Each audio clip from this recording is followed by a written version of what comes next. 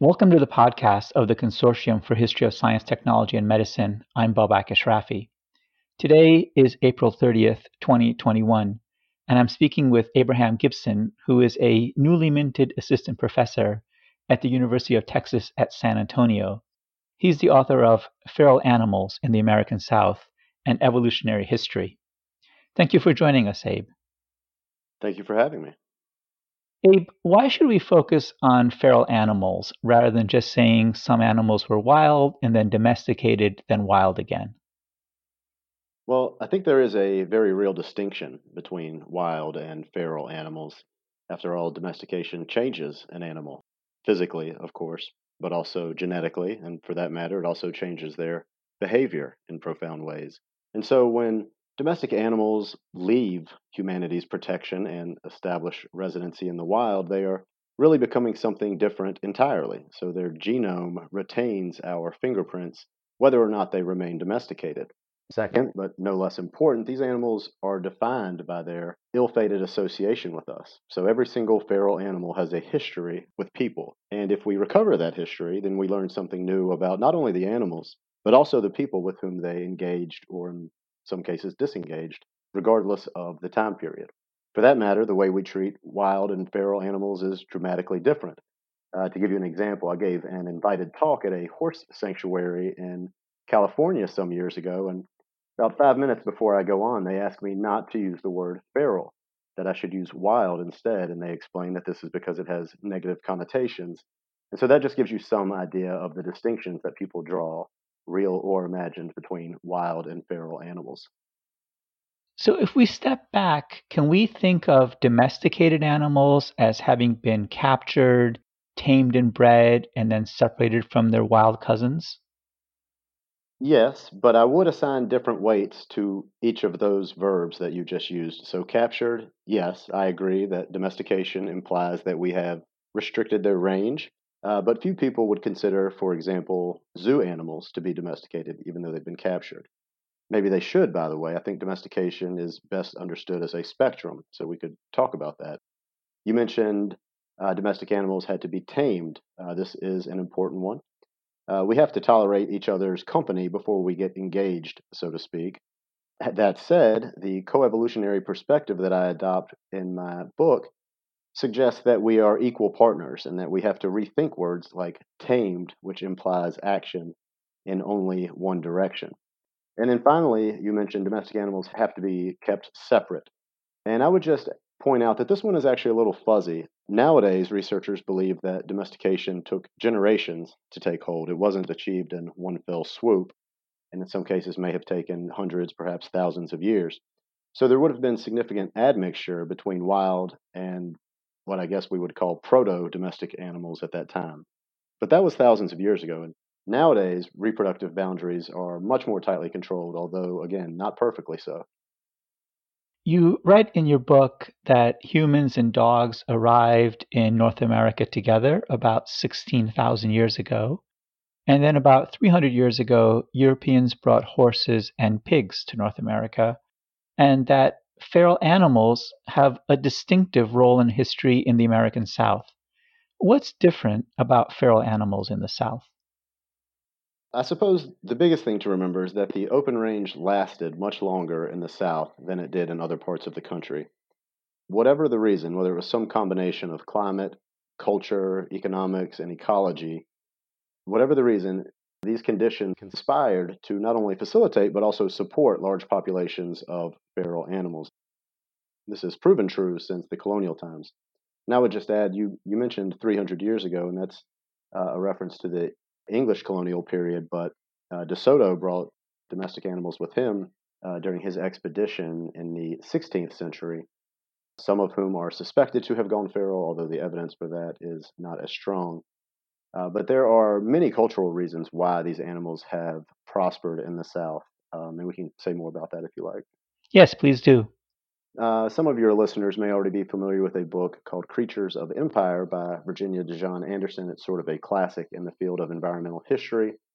And this book helped popularize the idea that feral animals were basically ubiquitous in English colonies. And This wasn't the original plan, I should add. When the English colonists arrived, they were originally going to fence in their animals, but they found it more cost and time efficient to fence in their plants, the corn, for example, that they had learned about from the Native Americans who were already here.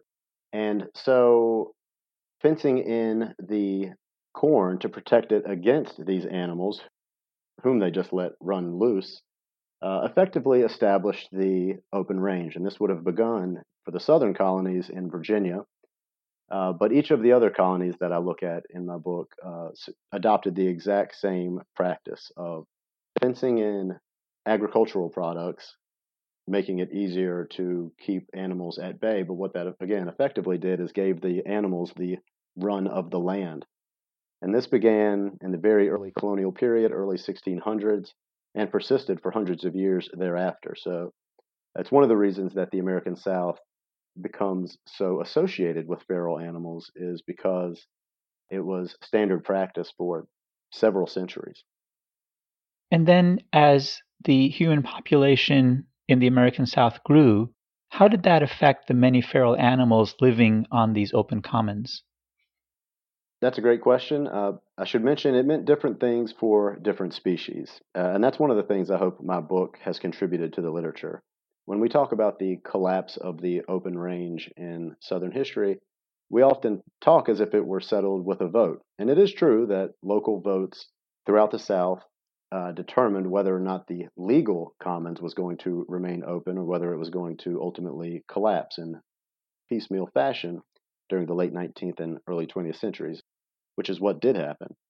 But what does that mean for each species? Well, horses, for example, were no longer on the range by the time the legal commons had been closed. They were simply too big and too valuable. So while it is true that feral horses roamed the woods of Virginia and the Carolinas and the Florida Peninsula for some time after initial settlement, they had long since been swept off the range, except for various remote islands and mountain valleys and things like that.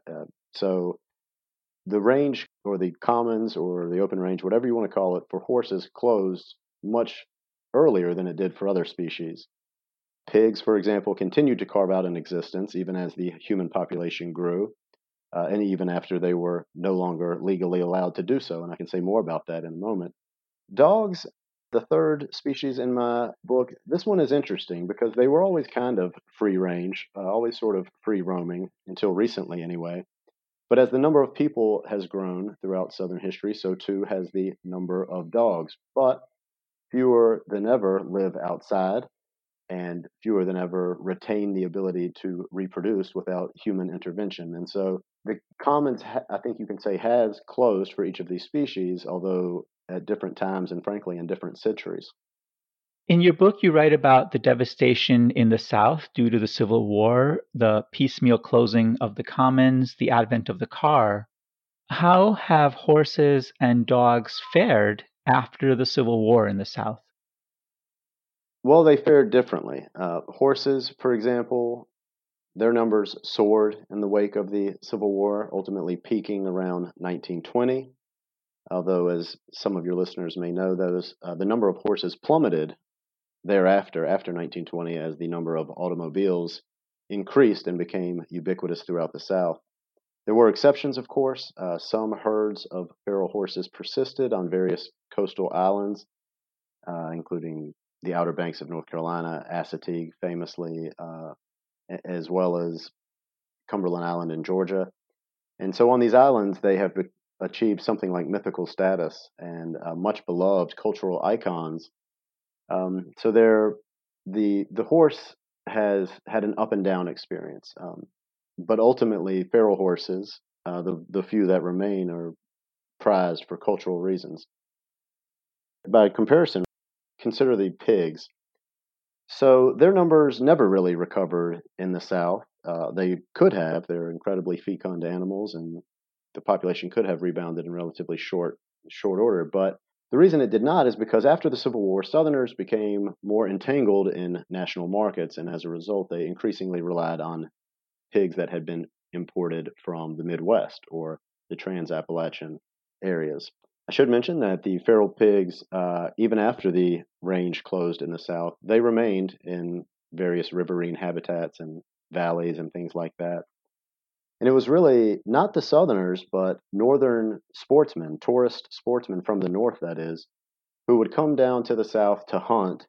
And they were, frankly, surprised to discover that the southern region was infested, as they would put it, with feral pigs that, as they soon discovered, were apparently fun to chase and shoot.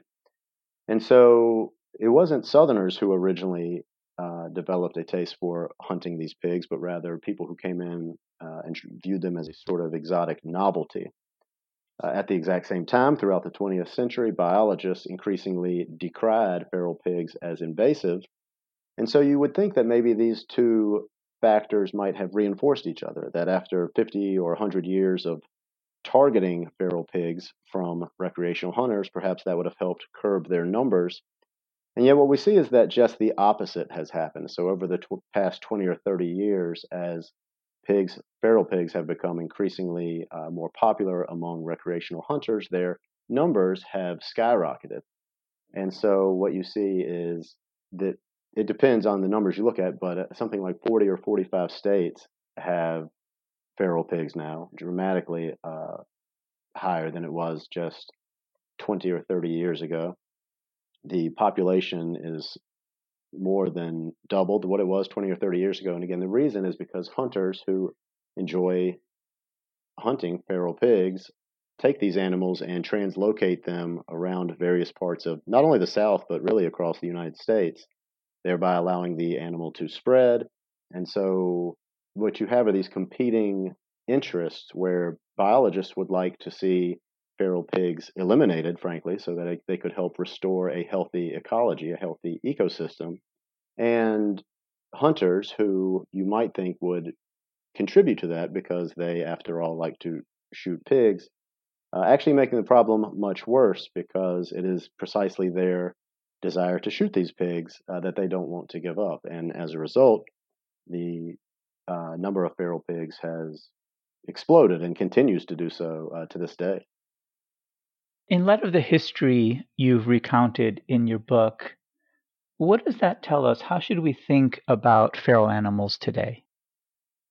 Well, I think it will help if we remember that we are still creating them. On the one hand, yes, they owe their existence in the wild to some former previous relationship with humans, but it's also true that they are, in most cases, there because we want them there, or because the decisions we make result in them being there, whether it's horses who we want to be there so that they can be romanticized, or pigs so that they can be hunted, for lack of a better word.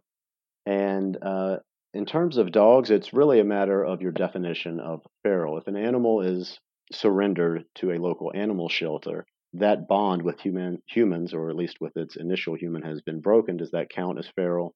That's a discussion that a lot of people have. Another thing to think about, how should we think about feral animals, is do we owe them anything? After all, they owe their existence and their plight to humans, their presence in the wild to humans. And so the question becomes, do we have any obligation to these animals on whom we once depended? And the third thing I guess I would mention is just that it's helpful to think about feral animals because they complicate things. It's less of a black and white world and more gray. So these animals are at once domesticated and wild. At the same time, they are neither domesticated nor wild. And so they complicate our traditional understanding of what is artificial and what is natural. And so for these, among many other reasons, have enjoyed and would encourage others to study feral animals. Abe, we sent your book to a reader who very much enjoyed it and recorded some questions for you.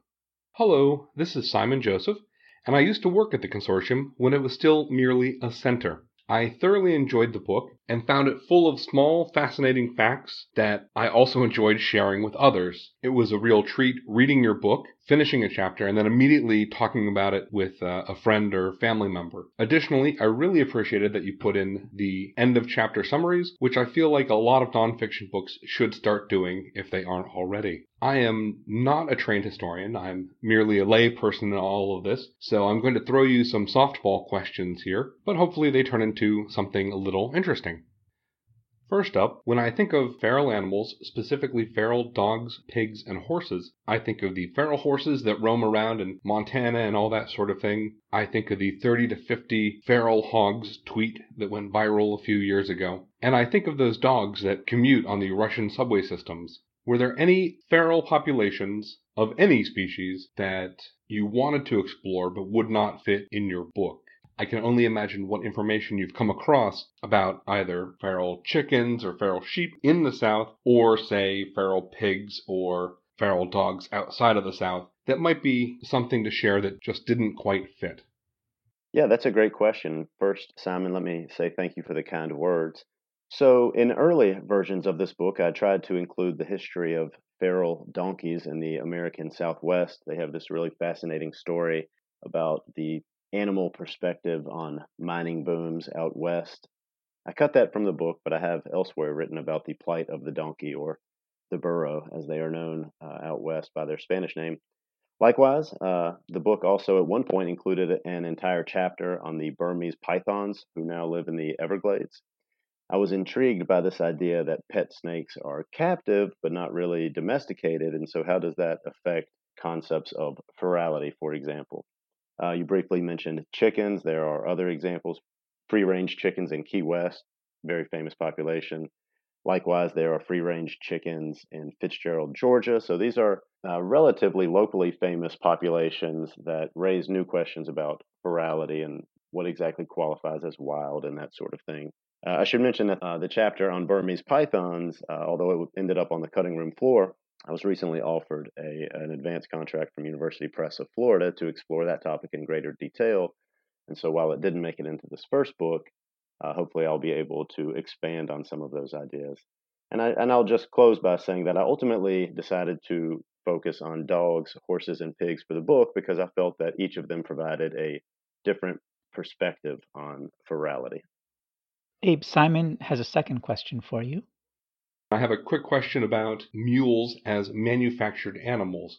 I found that a very interesting distinction, and it really made my brain flip for a second. I was wondering if you could talk more about the idea of manufactured animals, whether it be mules specifically, or something else that I might not have considered in that realm.